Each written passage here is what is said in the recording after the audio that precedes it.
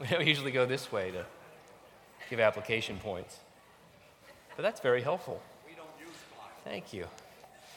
I know. If you would open up to 1 Peter, we're going to venture back into our study in 1 Peter after our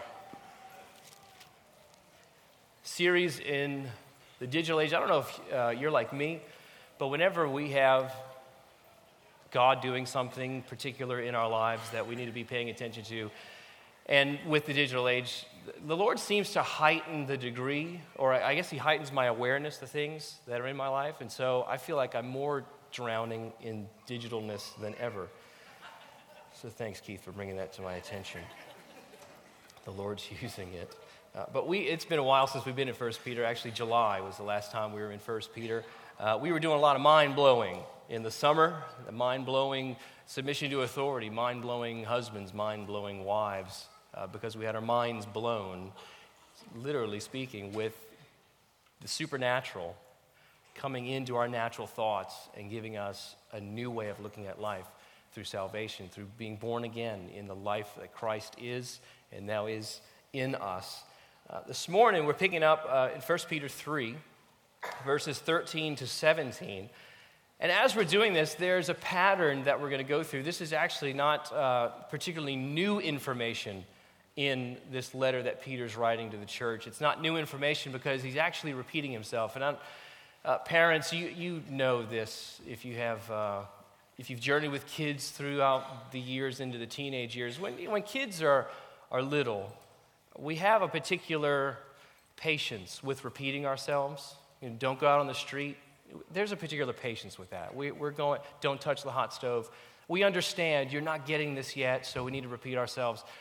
And we have a particular patience. But as kids get older, I think the patience level drops as the child gets older, because when you have the elementary years, then you're starting to have an expectation of, okay, I've said this about 3,000-4,000 times. Can we remember? And they're trying to plead with the child. Can you please remember what we're talking about? Can you just stop hemming and hawing that you have to do your chores? We've been over this. Well, then you get to the teenage years, and something happens. Because then all of a sudden you haven't done anything, and your teenager comes to you and says, "You never said that." And you're thinking, no, I said it just yesterday, but that was really at 12:15 in the morning, so it was really today that I said that. And your patience level seems to drop. But the challenge for parents is that as kids get into the teenage years, we have to be masterful enough and dependent upon the Spirit enough to be able to say things in a different way. Because as teenagers are growing, we can probably remember back to when we were teenagers, the little independence thing is moving. You're getting your own thoughts and having your own formulation of plans, and you're not wanting anything to interrupt that. And so you're wanting to protect your realm, your world. And so it's the responsibility of the parent to be able to discern how and when and with what nuance to bring to this time, because we're repeating ourselves, and we need to be okay as parents with repeating ourselves, because God is okay with repeating himself to us. But in this passage, Peter's actually he's taking on a father role. And he's taking on a father role by repeating himself. And the characteristics that we're going to look at, draw out from these few verses, we find all over this letter that Peter has written. And it's three components, basically. The first component is suffering. We find suffering in this book. In this letter that he's writing to the church, there's a reality of suffering that he's writing about, the fiery trials, the suffering that happens to us, as we're going to look at today, even when we're trying to do good. There's a second component all throughout this book, and that is Christ himself. There's a reality of suffering, there's a reality of Christ himself in our lives, through us, and our responsibility to make sure that he is one ruling over us and also ruling through us to affect the world that we're in. And the third component is our conduct. And these three things happen all over this letter: suffering, Christ, conduct. And they happen in these few verses that we're going to look at. But if I can jump ahead and steal from chapter 4, can't steal it. If you look at chapter 4, verse 19, I think this is a summation verse. It's a therefore. And whenever you see a therefore, you have to ask what it's there for. Purpose statement. Here Peter is writing, the last verse there, he says, therefore, let those who suffer according to God's will entrust their souls to a faithful Creator, Christ, while doing good conduct. Suffering, Christ, conduct. It's all, and we see it in chapter 1. Got it in chapter 2. Hear it again, chapter 3. But the way Peter's doing it is he's adding nuances. He's adding things to catch our attention, to make us aware, to make us understanding of what it is the information that we're having repeated to us. So let's look at verse 13 of chapter 3. Now, who is there to harm you if you're zealous for what is good? But even if you should suffer for righteousness' sake, you will be blessed. Have no fear of them, nor be troubled. But in your hearts regard Christ the Lord as holy, always being prepared to make a defense to anyone who asks you for a reason for the hope that is in you. Yet do it with gentleness and respect, having a good conscience, so that when you are slandered, those who revile your good behavior in Christ may be put to shame. For it is better to suffer for doing good, if that should be God's will, than for doing evil. Lord, we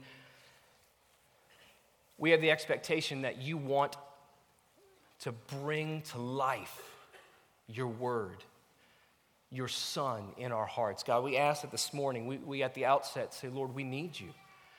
We in our own intellect can't figure out what you're saying to us. We need the illumination of your Spirit. Holy Spirit, we invite you, please inhabit this meeting. May your power be felt. May it be real. May it be tangible for us. And may we be changed by the hearing of the preached word. Jesus, be exalted. Please do it. In your name we pray. Amen. The first thing we'll look at that Peter's drawing out is that topic of suffering. And in verse 13, he asks a particular question, who is there to harm you if you're zealous for doing what is good? It's the implication that usually when people are out to do a good job, they're not going to suffer for it.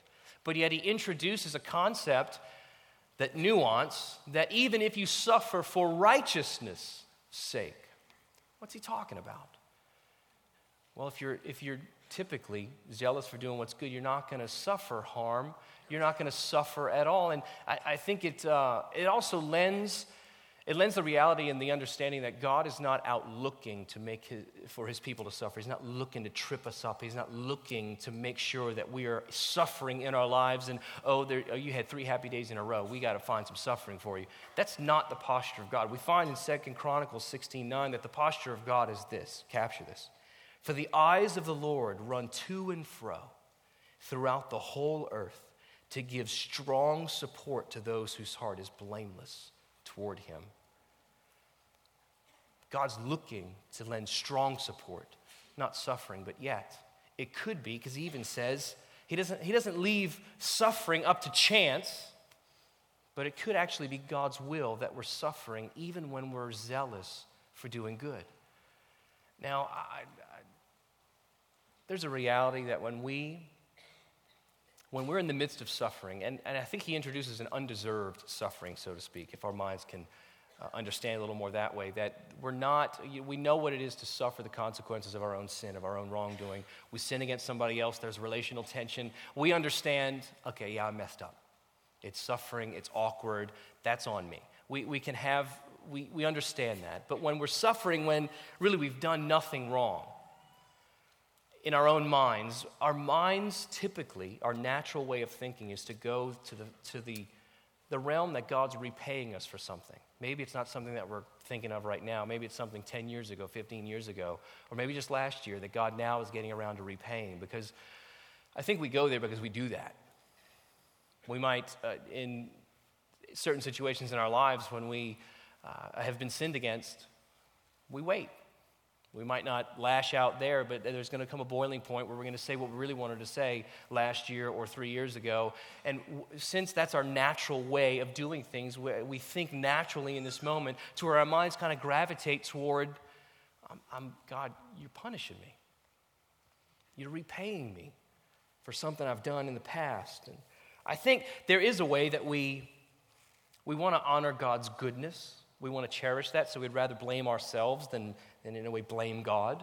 Job's friends were about this. Job was saying, God did this. Job's friends were saying, no, he did it because you did it. He went on and on and on. No, God did this. His friends are saying, you got sin, man. You got to repent. God's holy, and he's good, and he's righteous, and if you're being repaid, you're being repaid, and if you're being repaid, you did something wrong, you just need to figure out what it is. On and on and on in the whole discourse of Job saying, no, if I could stand before God, if somebody could go to him on my behalf. He's appealing for a mediator in that moment. And it's in times of especially in long seasons of suffering that have not been brought on by our own sinful doing, that we begin to question the very characteristics of God that we find most comforting. His love, his sovereignty, his justice. We begin to question, are you loving? Where is your control? Because it just seems to be reeling out of control. There's a real effect of this in our hearts, and there's the categories, if I can just go through some categories, that we have the opportunity to suffer for righteousness' sake when we've not done anything wrong to deserve the suffering. God allows these things to happen for his people. Think of prolonged physical suffering and disease. Your mind goes weird places when you're suffering physically. How about emotional suffering, mental anguish, depression, and anxiety? Is depression a result of sinful doing? Some people in their minds can just go there. It's a weakness, but it's not the result of sin. What do we do with emotional suffering when it's gone on for a long time? We've been praying. Physical suffering, been praying. God, are you there? Are you listening? Why are you silent? There's the suffering of tragedy, an unexpected loss. When we begin to question, how can a loving God allow this to take place? How can a God who's in control want this? How about prolonged singleness? When you just think, is there ever going to be a companion for me? God, are you loving? What's up? Financial suffering, where you are tithing and you are honoring God with your finances, and you're still trying to figure out, okay, how are we going to buy that? How we need food for this, and I want to tithe, I want to be faithful to that, but God, how about when it goes on for years, and you're feeling that strain? Our minds go to, God, you got to be repaying me for something. You got to be punishing me or something. And sometimes that financial suffering is tied to employment, where in the workplace you are zealous for doing what's right. You're the one in the office that is doing things above board, and you're the one being persecuted for it. You're the scapegoat. You're being held out. You're being held back from promotions because, God, I thought I was doing this the right way. What's going on? Why is this happening? Or sudden unemployment, and then prolonged unemployment. Child rearing is not the result of sin. We need to take encouragement from that. God, I have to be careful how I say this because God may be repaying some of you because of how you were as a kid. I think for the most part, the kids that we have are not the result of our own sinfulness and who we were to our parents. Though that might be the case. But there's a suffering. There's a prolonged, Lord, are my kids getting it? Are they understanding the gospel? Are they understanding you? There's a suffering component in that, and especially with wayward children. Wayward children and adults living their own lives maybe, and you are wondering, and you are up at night, and you are trying to figure out, Lord, will they ever come to you? Will they ever come back to you? Real moments of suffering. Now, here's the cool thing. As I go through that list, even as I was making that list this week, I can name in this church those of you who have suffered or are suffering in these very categories. And some of those people are coming to your minds right now. They came to your minds as I read through that list, as we went through the considerations. What are the categories of that? And I have testimony for all the people that I think of as we go through that. Testimony of unemployment. I remember Al Hilton going through a season of unemployment years ago and just had a joy and a faith about that.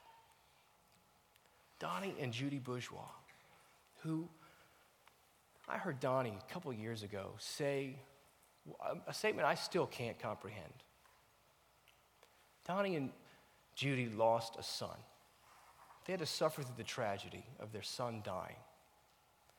And Donnie says, I'm thankful God took my son because it opened my eyes to Jesus. It doesn't make sense. Not in our natural mindset, but supernaturally. We have those that have prolonged physical suffering. We've been praying for Linda Rockefeller, who we see, I actually see Linda progressed real fast with ALS, but then it all of a sudden kind of slowed down. And I'm thankful that it did that. I think it's an answer to prayer because it keeps her around to encourage us longer. Keeps her around to suffer for righteousness' sake so we can have an example of, whoa, it's a holy lady in our midst. Craig Streichmiller, who, joy. Cindy Hogan is facing cancer. Saw her the week after her surgery. And how are you doing, Cindy? I'm trusting God. That's not natural. Or Annette Loria, facing uncertainty a second time. We're on holy ground. And we should be taking lessons. And we are. I trust that. But in these categories, I tell you, for me, when I see somebody else suffering, I can go into the punishment, or not the punishment category, but the questioning of God's characteristics category. God, why? If you're loving, why are you letting that happen? Why is that occurring? What's up, God? What about your control over everything? Why don't you show up? And we've been praying, and we've been praying, and we've been praying, and God, why not? Could it be God's looking for something more to happen in us as well as through us? We're not being repaid. And then it's almost as if Peter's throwing salt on the wound when he says in verse 14, but even if you should suffer for righteousness' sake, you will be blessed. We don't go there in our natural minds. Blessed, and then he doesn't leave it up to chance. He leaves it up to God's will in verse 17, for it's better to suffer for doing good if that should be God's will for you. This is a reality. There is a blessing if we're suffering for righteousness' sake. But how do we put these things together in our minds?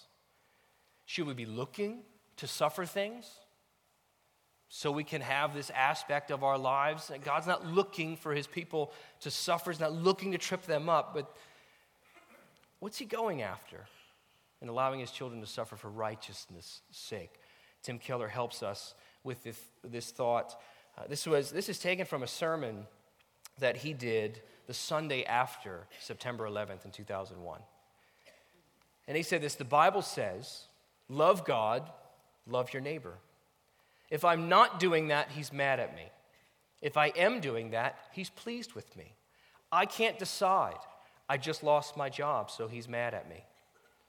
I was just in a car accident. I'm paralyzed. He must be mad at me. That's not how it works. Jesus did not suffer for us that we would not suffer, so that we would not suffer.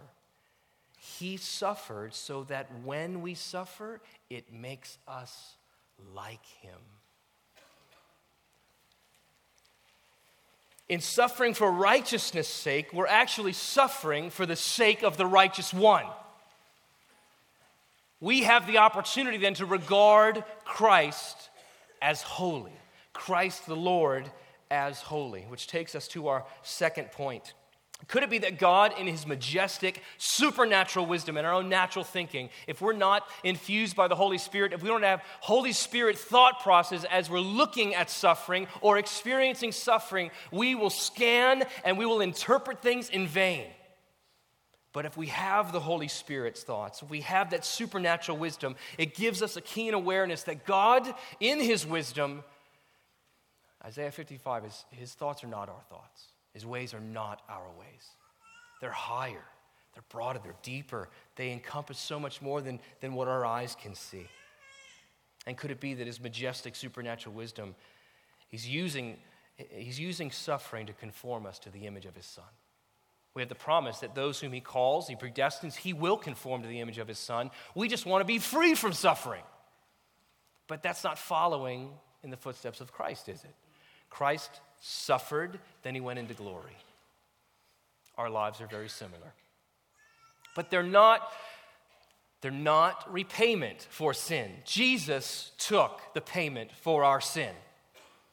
We now have the opportunity to first sense something deep inside of us of what Christ went through for us. Because he suffered undeservedly, didn't he? And we also have the component, which we're going to get to in a minute, that we then are used to say something about what Jesus did to a world, to a dying world. But Peter lets us know, look at the end of verse 14, that second sentence, have no fear of them, nor be troubled. Now Peter, when he's writing this, he's actually writing to people that when they got together like this, there was a real sense of physical fear. Roman centurions could come busting through the door and arrest everybody, break up families, and for some of them, end up in a Colosseum fighting a lion. That gave real significant meaning to coming together as the church in the first century. When he's writing this to these people who are enduring suffering, and he wants to encourage them as they're suffering, he says, don't be afraid of those centurions. But where we also understand is that fear is in all of us. Whether they're fearing somebody coming to force them out of a house, bring them to prison, separate families, or whether they were simply fearing, what about my family member who just berates me every time I bring up the gospel? What about, that was real for them as well. What about seeing all the Jewish friends that I had? I'm a Jew, but I'm not going to the synagogue. I'm meeting in this house, and there's real fears, but there's also real fears for us. We too have fear that's knocking at the door continually for us. Fear that squelches faith, makes faith this big and fear huge. Fear that makes us feel that God is far from us or silent. Fear that communicates punishment. And Peter gives us a remedy for the fear. And here's the remedy. Set apart Christ as Lord in your heart. Regard Christ the Lord as holy. Holy, that word there being to set apart, to sanctify. This action is a deliberate act. It's a deliberate act of thinking of who Christ is, all that he encompasses. From before he came to the earth, while on the earth, his life, his death, his resurrection, now his exalted state in heaven. It's thinking of those things deep into our hearts. It's a powerful, powerful act. That's setting apart. It's when we take Christ from just it's so easy for our circumstances to squelch Christ. And that's where fear grows. Fear kind of gets this manipulation tactic on us, and so it's trying to convince us. Of course, we have the accuser always pointing at us saying, you're an idiot. God doesn't love you. You're not good enough. You don't perform enough. That voice is always there. But greater is he who is in us he who is in the world. So we have a promise that we have victory in that. But when we're facing the circumstances, the relationships in our lives, and we're suffering, and there's aspects of suffering in that, it's easy for us to kind of get Jesus just mixed into the crowd. And we start just kind of looking around for Jesus. And Jesus, aren't you with me? And where are you? And I have this, and I have this, and I have this, and I have this, and where are you? Peter is saying, no, don't just make him part of the crowd. Exalt him. And when you exalt him, your eyes are looking upward. No longer around things that are occurring, that are pressing, that are so needy, calling for your attention. Peter is saying the remedy for fear is exalt Christ. He's also saying in the midst of suffering, exalt Christ. You can exalt Christ with the conscious, deliberate act of recalling the greatness, the majesty, the righteousness, the authority, the kingship of Jesus in our hearts. And this is an affectionate recall. This is not going through the list and just trying to get mind over matter stuff. Okay, I think I can, I think I can, I think I can, I think. It's not what Peter's talking about. He's saying, no, this is an affectionate, from the heart, bringing up love and desire and hunger for God. Has a wonderful effect. It's this act of setting Christ apart. We're looking for him to be in our hearts, what he already is in the heavens. And we see that example in Acts chapter 6 and 7 with Stephen, who is doing signs and wonders, full of the Holy Spirit and of wisdom. He's refuting everybody that's coming by him, and they bring him before the council, and the council actually sees that he is glowing. Kind of like the Moses glowing in the Old Testament. There's a glowing happening where the leader of the council actually said that his face looked like that of an angel. Christ was being exalted. And then he begins the discourse. They ask him to give reason. He gives a reason, and he begins the discourse in Acts chapter 7. And then he gets to the end of that discourse, and they're furious. Absolutely furious. They're grinding their teeth. Y'all done it to your kids, huh? So aggravated. That's what they were doing. They were trembling with anger. They were so aggravated with this man who gave them the truth. But we're going to find that he did it the way Peter was saying.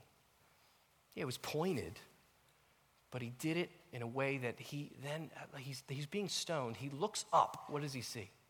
Jesus standing at the right hand of the Father. He saw the exalted Christ. He did. And he was already exalted in his heart. Amen.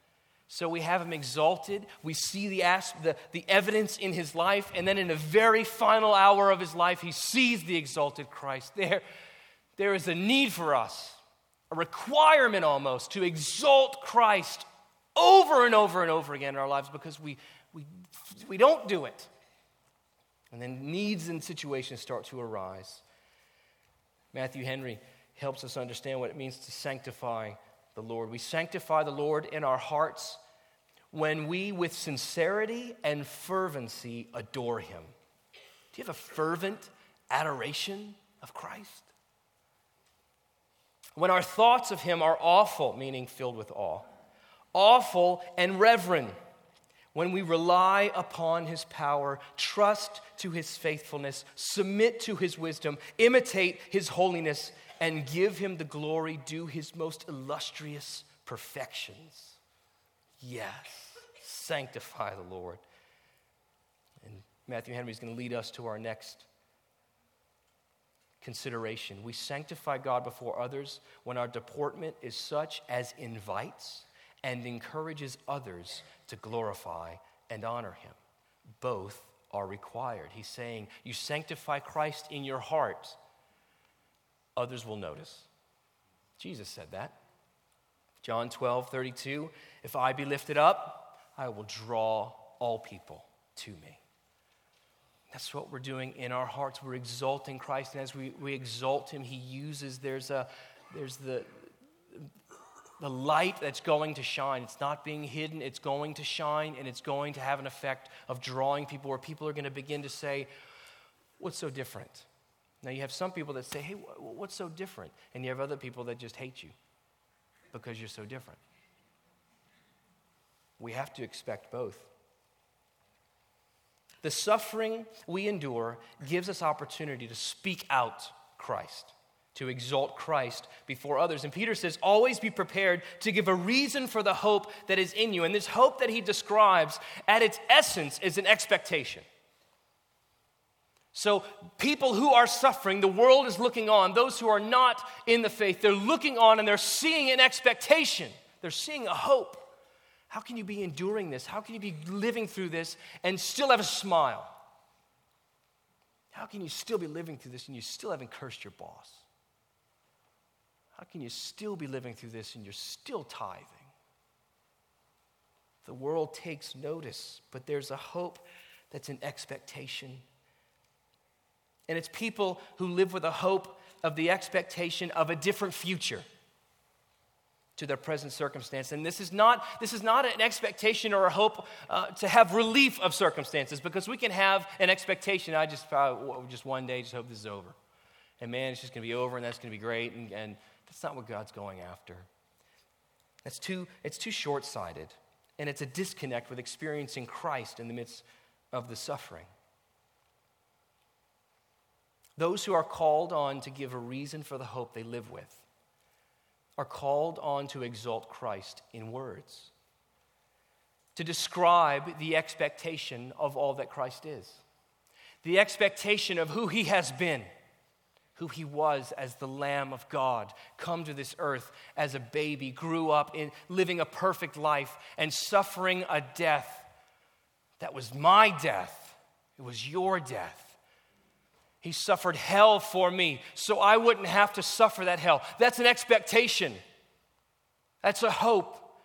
We're expecting, we're giving words to who Christ has been. We're giving words to who he is today. He saved me.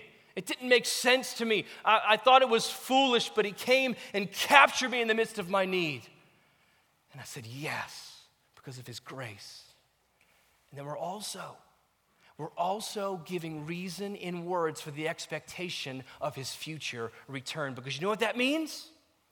Ultimate end of suffering. And that's what every person on this earth wants. Because every person on this earth understands that if I'm not right with God, all I have to look forward to is suffering. And it keeps me up at night. And I don't know what to do with myself. And I can't stand it anymore. So I'm turning to every trinket and toy that I can. I'm turning to every substance that I can, because I can't deal with what's going on in my brain that I'm going to suffer for the rest of my life. See, a lot of times people will say, this is, the hell is what we're living. It's hell. Hell is earth, because everything is just broken and so wrong. And that's very incomplete. It would be better to say, yes, we experience aspects of hell. Just like as believers, we experience aspects of heaven. There are aspects of hell, those flames that come up and lap at our heels. They are coming up. So when people say they're experiencing hell, yes, that's somewhat accurate. But what they're asking, what they're recognizing is, I don't want to face that when I die, because I can't take it here. I know I can't take it there. We are called on to give an expectation that Jesus will come and he will restore everything. He'll restore our bodies. He will restore our pleasures. He will restore this earth. He will restore the heavens, and he will make everything new. That's what the world is looking for. That's what brings encouragement into our own souls. That's when faith will become sight. All suffering will end. But God, in this moment, as he's using us to speak to others, this is an interesting thought. We are a particular megaphone for God, and we find this in 1 Peter 2:9, that he called us out of darkness into his marvelous light, that we would proclaim the excellencies of him. So there's a proclamation that God is using with our lives, but he also uses our mouths, he uses our words. When someone says, why are you different? What is it about you? There's a megaphone that God's using, and he puts us up, and he's beginning to declare and proclaim himself. Now think about this. In Jesus' most intense hour of suffering, we find in Scripture that he said nothing. Turn to Isaiah 53. Look at two scriptures quickly.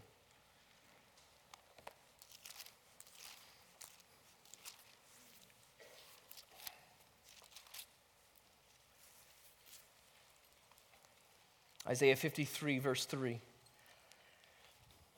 He was despised and rejected by men, a man of sorrows and acquainted with grief. As one from whom men hide their faces, he was despised and we esteemed him not. Can you sense the suffering that Jesus is experiencing? Surely he has borne our griefs and carried our sorrows, yet we esteemed him stricken, smitten by God, and afflicted. But he was wounded for our transgressions. He was crushed for our iniquities. Upon him was the chastisement that brought us peace, and with his stripes we are healed. All we like sheep have gone astray. We have turned everyone to his own way, and the Lord has laid on him the iniquity of us all. He was oppressed and he was afflicted, yet he opened not his mouth. Like a lamb that is led to the slaughter, like a sheep that is before its shearers is silent, so he opened not his mouth. Now turn to Matthew 27. This is Jesus before Pilate. You may recall this account. Matthew 27, verse 11. Now Jesus stood before the governor, and the governor asked him, "Are you the king of the Jews?" Jesus said, "You have said so." But when he was accused by the chief priests and elders, he gave no answer. Then Pilate said to him, "Do you hear how many things they testify against you?" But he gave them no answer, not even to a single charge, so that the governor was greatly amazed. You know who gets to answer now? We do. He's using us as his megaphone. See, because Paul tells us in 1 Corinthians 2:8, had he answered everybody, he wouldn't have been killed. But in the supernatural wisdom of God, he allows his people to play a part in his plan. He allows his people to play a part in the proclamation of his plan. And that's where we come in. He's using our lives, he's using our speech as a megaphone to proclaim and exalt Christ in the world. Where he was exalted in that suffering, we in our suffering have the opportunity to exalt Christ, and he draws people to him. Amazing that he lets us participate in this way. But there's a preparation that we need to have. There's a preparation to the giving the reason for the hope. We need to understand. First, we need to understand the work of Christ, the person of Christ. We need to study Christ and be understanding of who he is and what he's done. And this preparation to give a defense is not so much an argument. People like to fine-tune arguments and corner others. It's not about that. Though understanding and learning what people think and how they think, those things are helpful, but they're not ultimate. You don't get another strategic tool and then, okay, we're going to convince the world now because we have this tool. We have a technique now that's going to convince the world. It's over. It's done. Just send us away. That's not what Peter's talking about. He said, no, there's a defense. There's a preparation. There's a reason for those outside of the faith that you need to be ready to give an account for. And we have the promise, or the promise of the Spirit. In Mark 13:11, Jesus told his disciples, don't worry about the different words you're going to say. No, we need to have words. It doesn't mean, okay, no preparation. I'm just going to depend on the Holy Spirit. No, we're exalting Christ. That is our preparation. And our preparation is also pointing out and recognizing God in the midst of our own lives as well as others. Peter did this. Peter, day of Pentecost, here, the 120 in the upper room, they have tongues of fire. They're speaking in languages they never learned before, and they come out of this upper room, and there's thousands of people gathered in Jerusalem, and they're all hearing the proclamation of God. They're all hearing the praise of God in their own language when these guys came from all over the world at that point. How are these guys, how can I understand them? What does Peter do? He stands up, and he gives reason. He gives reason for the hope of what they're seeing. And he gives reason by exalting Christ. This is the same God that wrote to us, be prepared. Be prepared to give a reason. And what he does, remember what he says? This is that the prophet Joel told us about. That's what we do in preparation as well. We identify, we connect things. Oh, God, this is what you're doing, and this is how. So when somebody asks, we get to exalt Christ by seeing how God's at work and putting pieces together for us. Preparation is not shooting from the hip. I don't know if y'all like Top Shot on History Channel. I like Top Shot. And they had something this past week where they, for the elimination challenge, if you want to figure out what that is, come ask me later. But they had to shoot from the hip, Dirty Harry style. And these guys are experienced marksmen. And they look like little kids trying to shoot a gun from right here. You see Clint Eastwood, and the guy, and then just falls. Look, they have to hold it with two right here. And they're trying to shoot, and the bullets are going everywhere. Where was I, low or high? The guy next to him, the expert, says, I don't know. I don't know where you were. I shoot another one. Maybe I could see that one. He's got binoculars on and everything, not hitting the target. It took them a long time to try to figure out. Look, when we are giving an answer, it's not simply, just kind of, say whatever comes to mind. There's a preparation, and we're taking aim. Now, we're taking aim at Christ, not the person. Too often in our evangelism, the object is the person, not Christ. We're not looking to convince you, and you can just see you've had those moments where you talk and you said everything in the gospel. You were saying scriptures you didn't even know you knew, and it was just God in powerful ways, and it was you knew you're going to get saved right now, and the person just said, I don't know. And you, how? This makes so much sense to me. How does it not make sense to you? Because it doesn't make sense to them. Because we find in Scripture that these things are spiritually appraised. You didn't figure it out because of your logic and your reason. You figured it out because God said, you get it. How do we get it? We exalt Christ. So before others, we're exalting Christ. He's drawing people to him. We're taking aim at Christ and his person and his work, not shooting the person who's asking for the reason. Which leads us to our third point in conduct. We have to give reason with gentleness and respect and a good conscience. Now, our conduct matters. Who we are matters. How we are matters. And this is, Peter's picking on manners with gentleness and respect, because the opposite of those is to give a reason with harshness, demeaning the other person.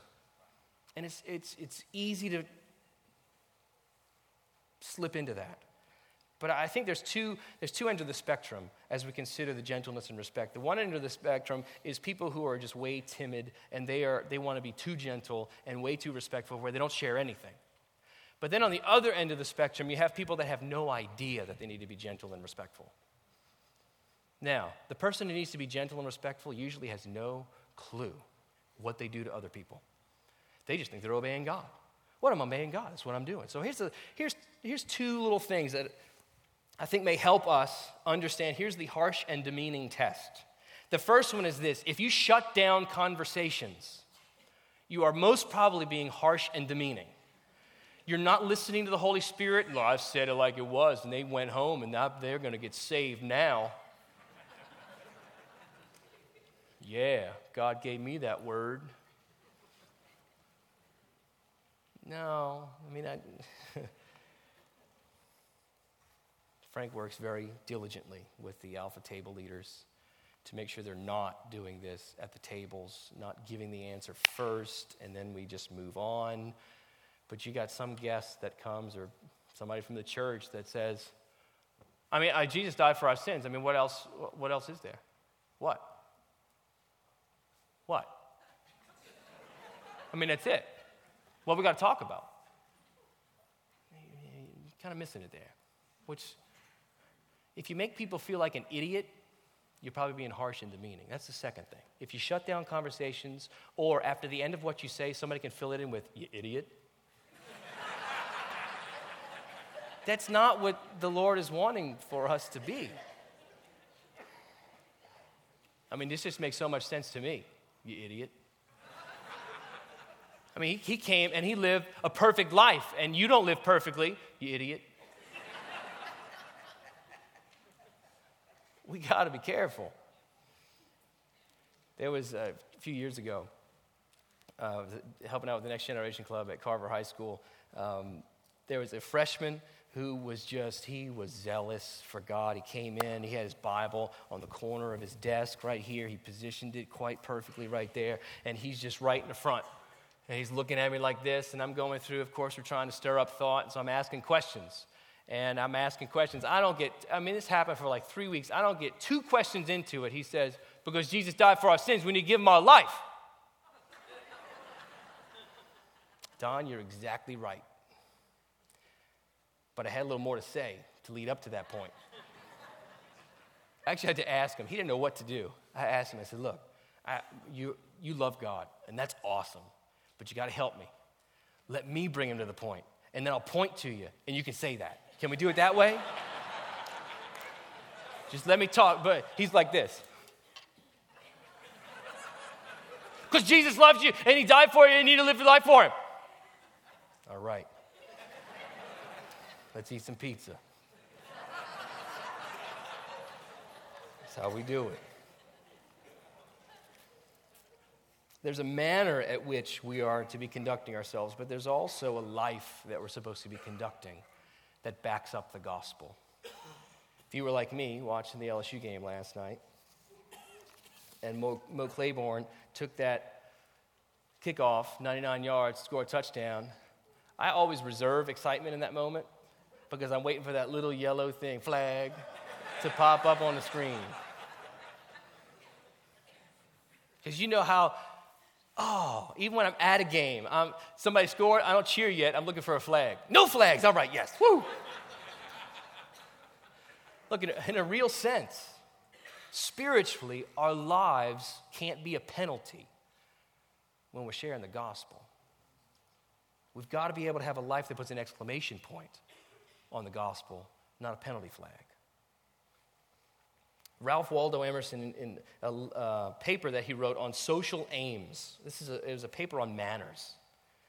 He said this: what you are stands over you the while and thunders so that I cannot hear what you say to the contrary. Thunders, good word. A lady of my acquaintance said, I don't care so much for what they say as I do for what makes them say it.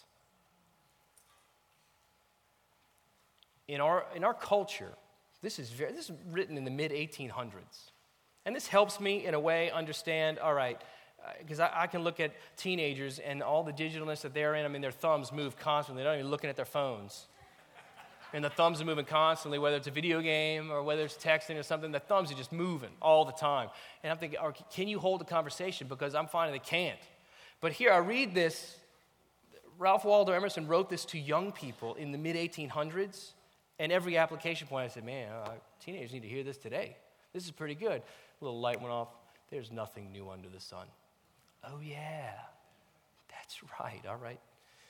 Just got to keep on going. But here, listen. In our culture, people love to hear what's behind the words.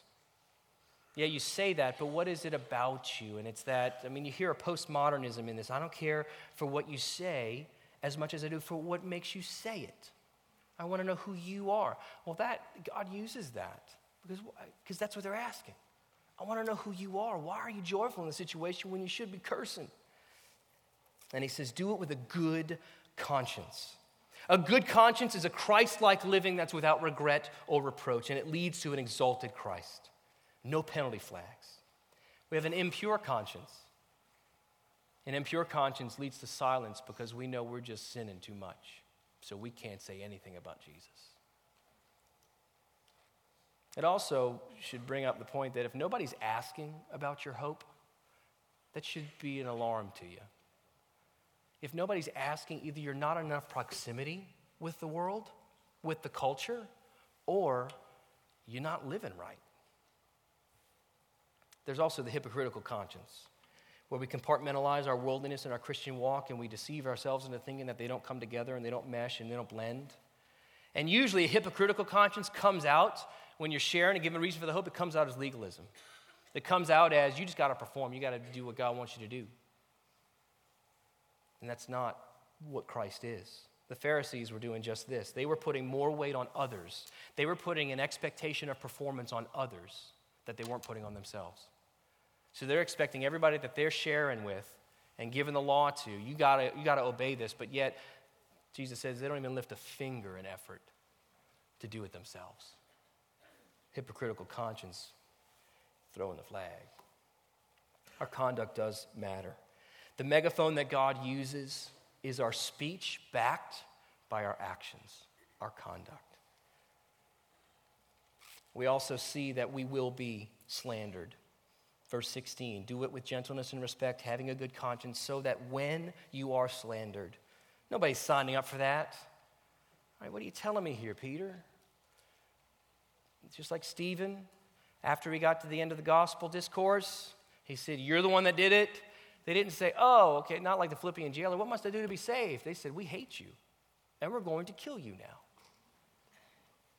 You will be slandered, but look, still exalting Christ. Those who revile your good behavior in Christ may be put to shame. It's not our responsibility to vindicate ourselves, justify ourselves. We need to exalt Christ.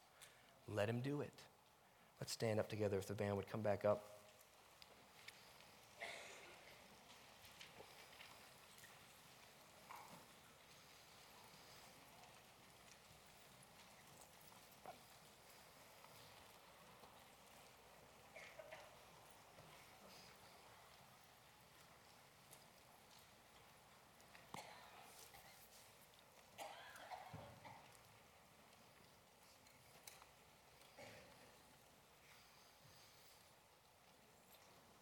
Nobody can disqualify the hope that's in you.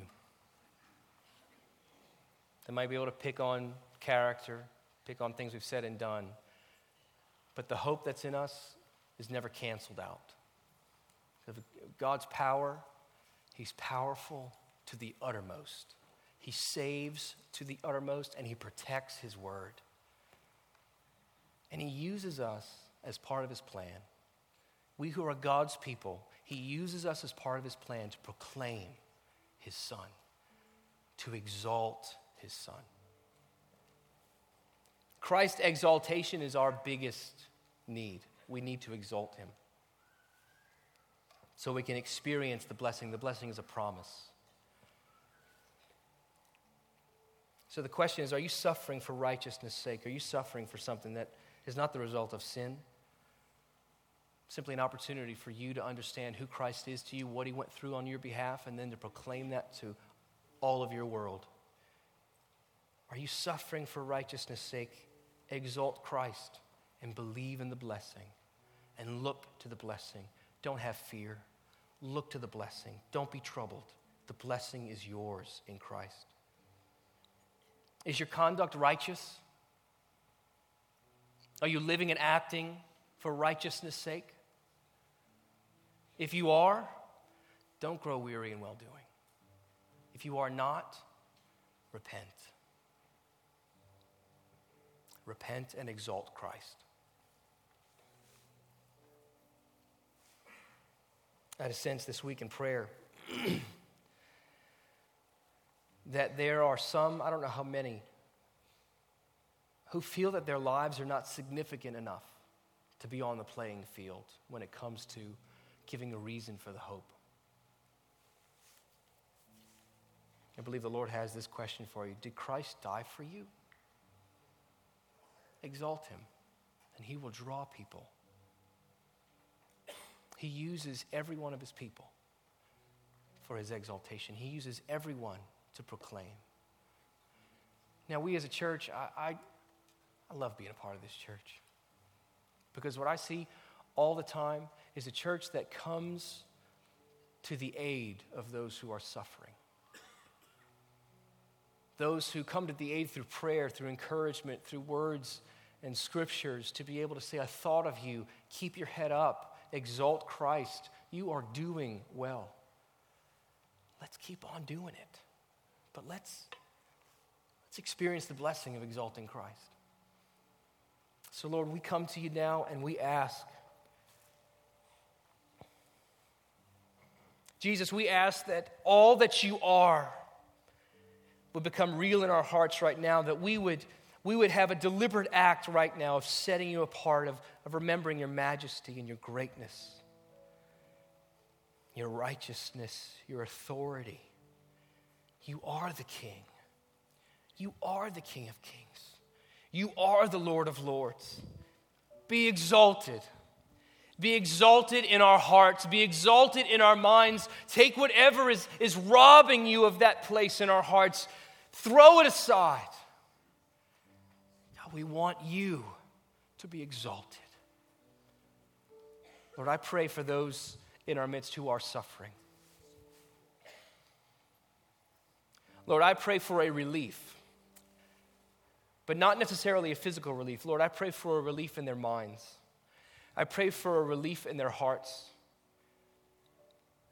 Lord, I pray for you to be exalted. May their faith grow all the more.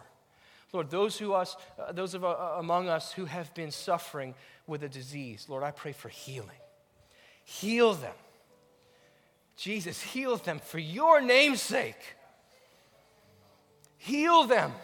And I ask that they would continue to press through the crowd of their circumstances, to touch the hem of your garment, to push everything aside. Like Bartimaeus saying, Son of David, have mercy on me. And when people are telling him to be quiet, he says, no, I'll do it all louder. Because that man, I want that man. Like Zacchaeus humbling himself, climbing up in a tree. I want to see that man. Or may we suffer with those who are suffering. Jesus, just as we know you have suffered and you identify with us and you give us freedom in the midst of the suffering. Jesus, we want you to be exalted.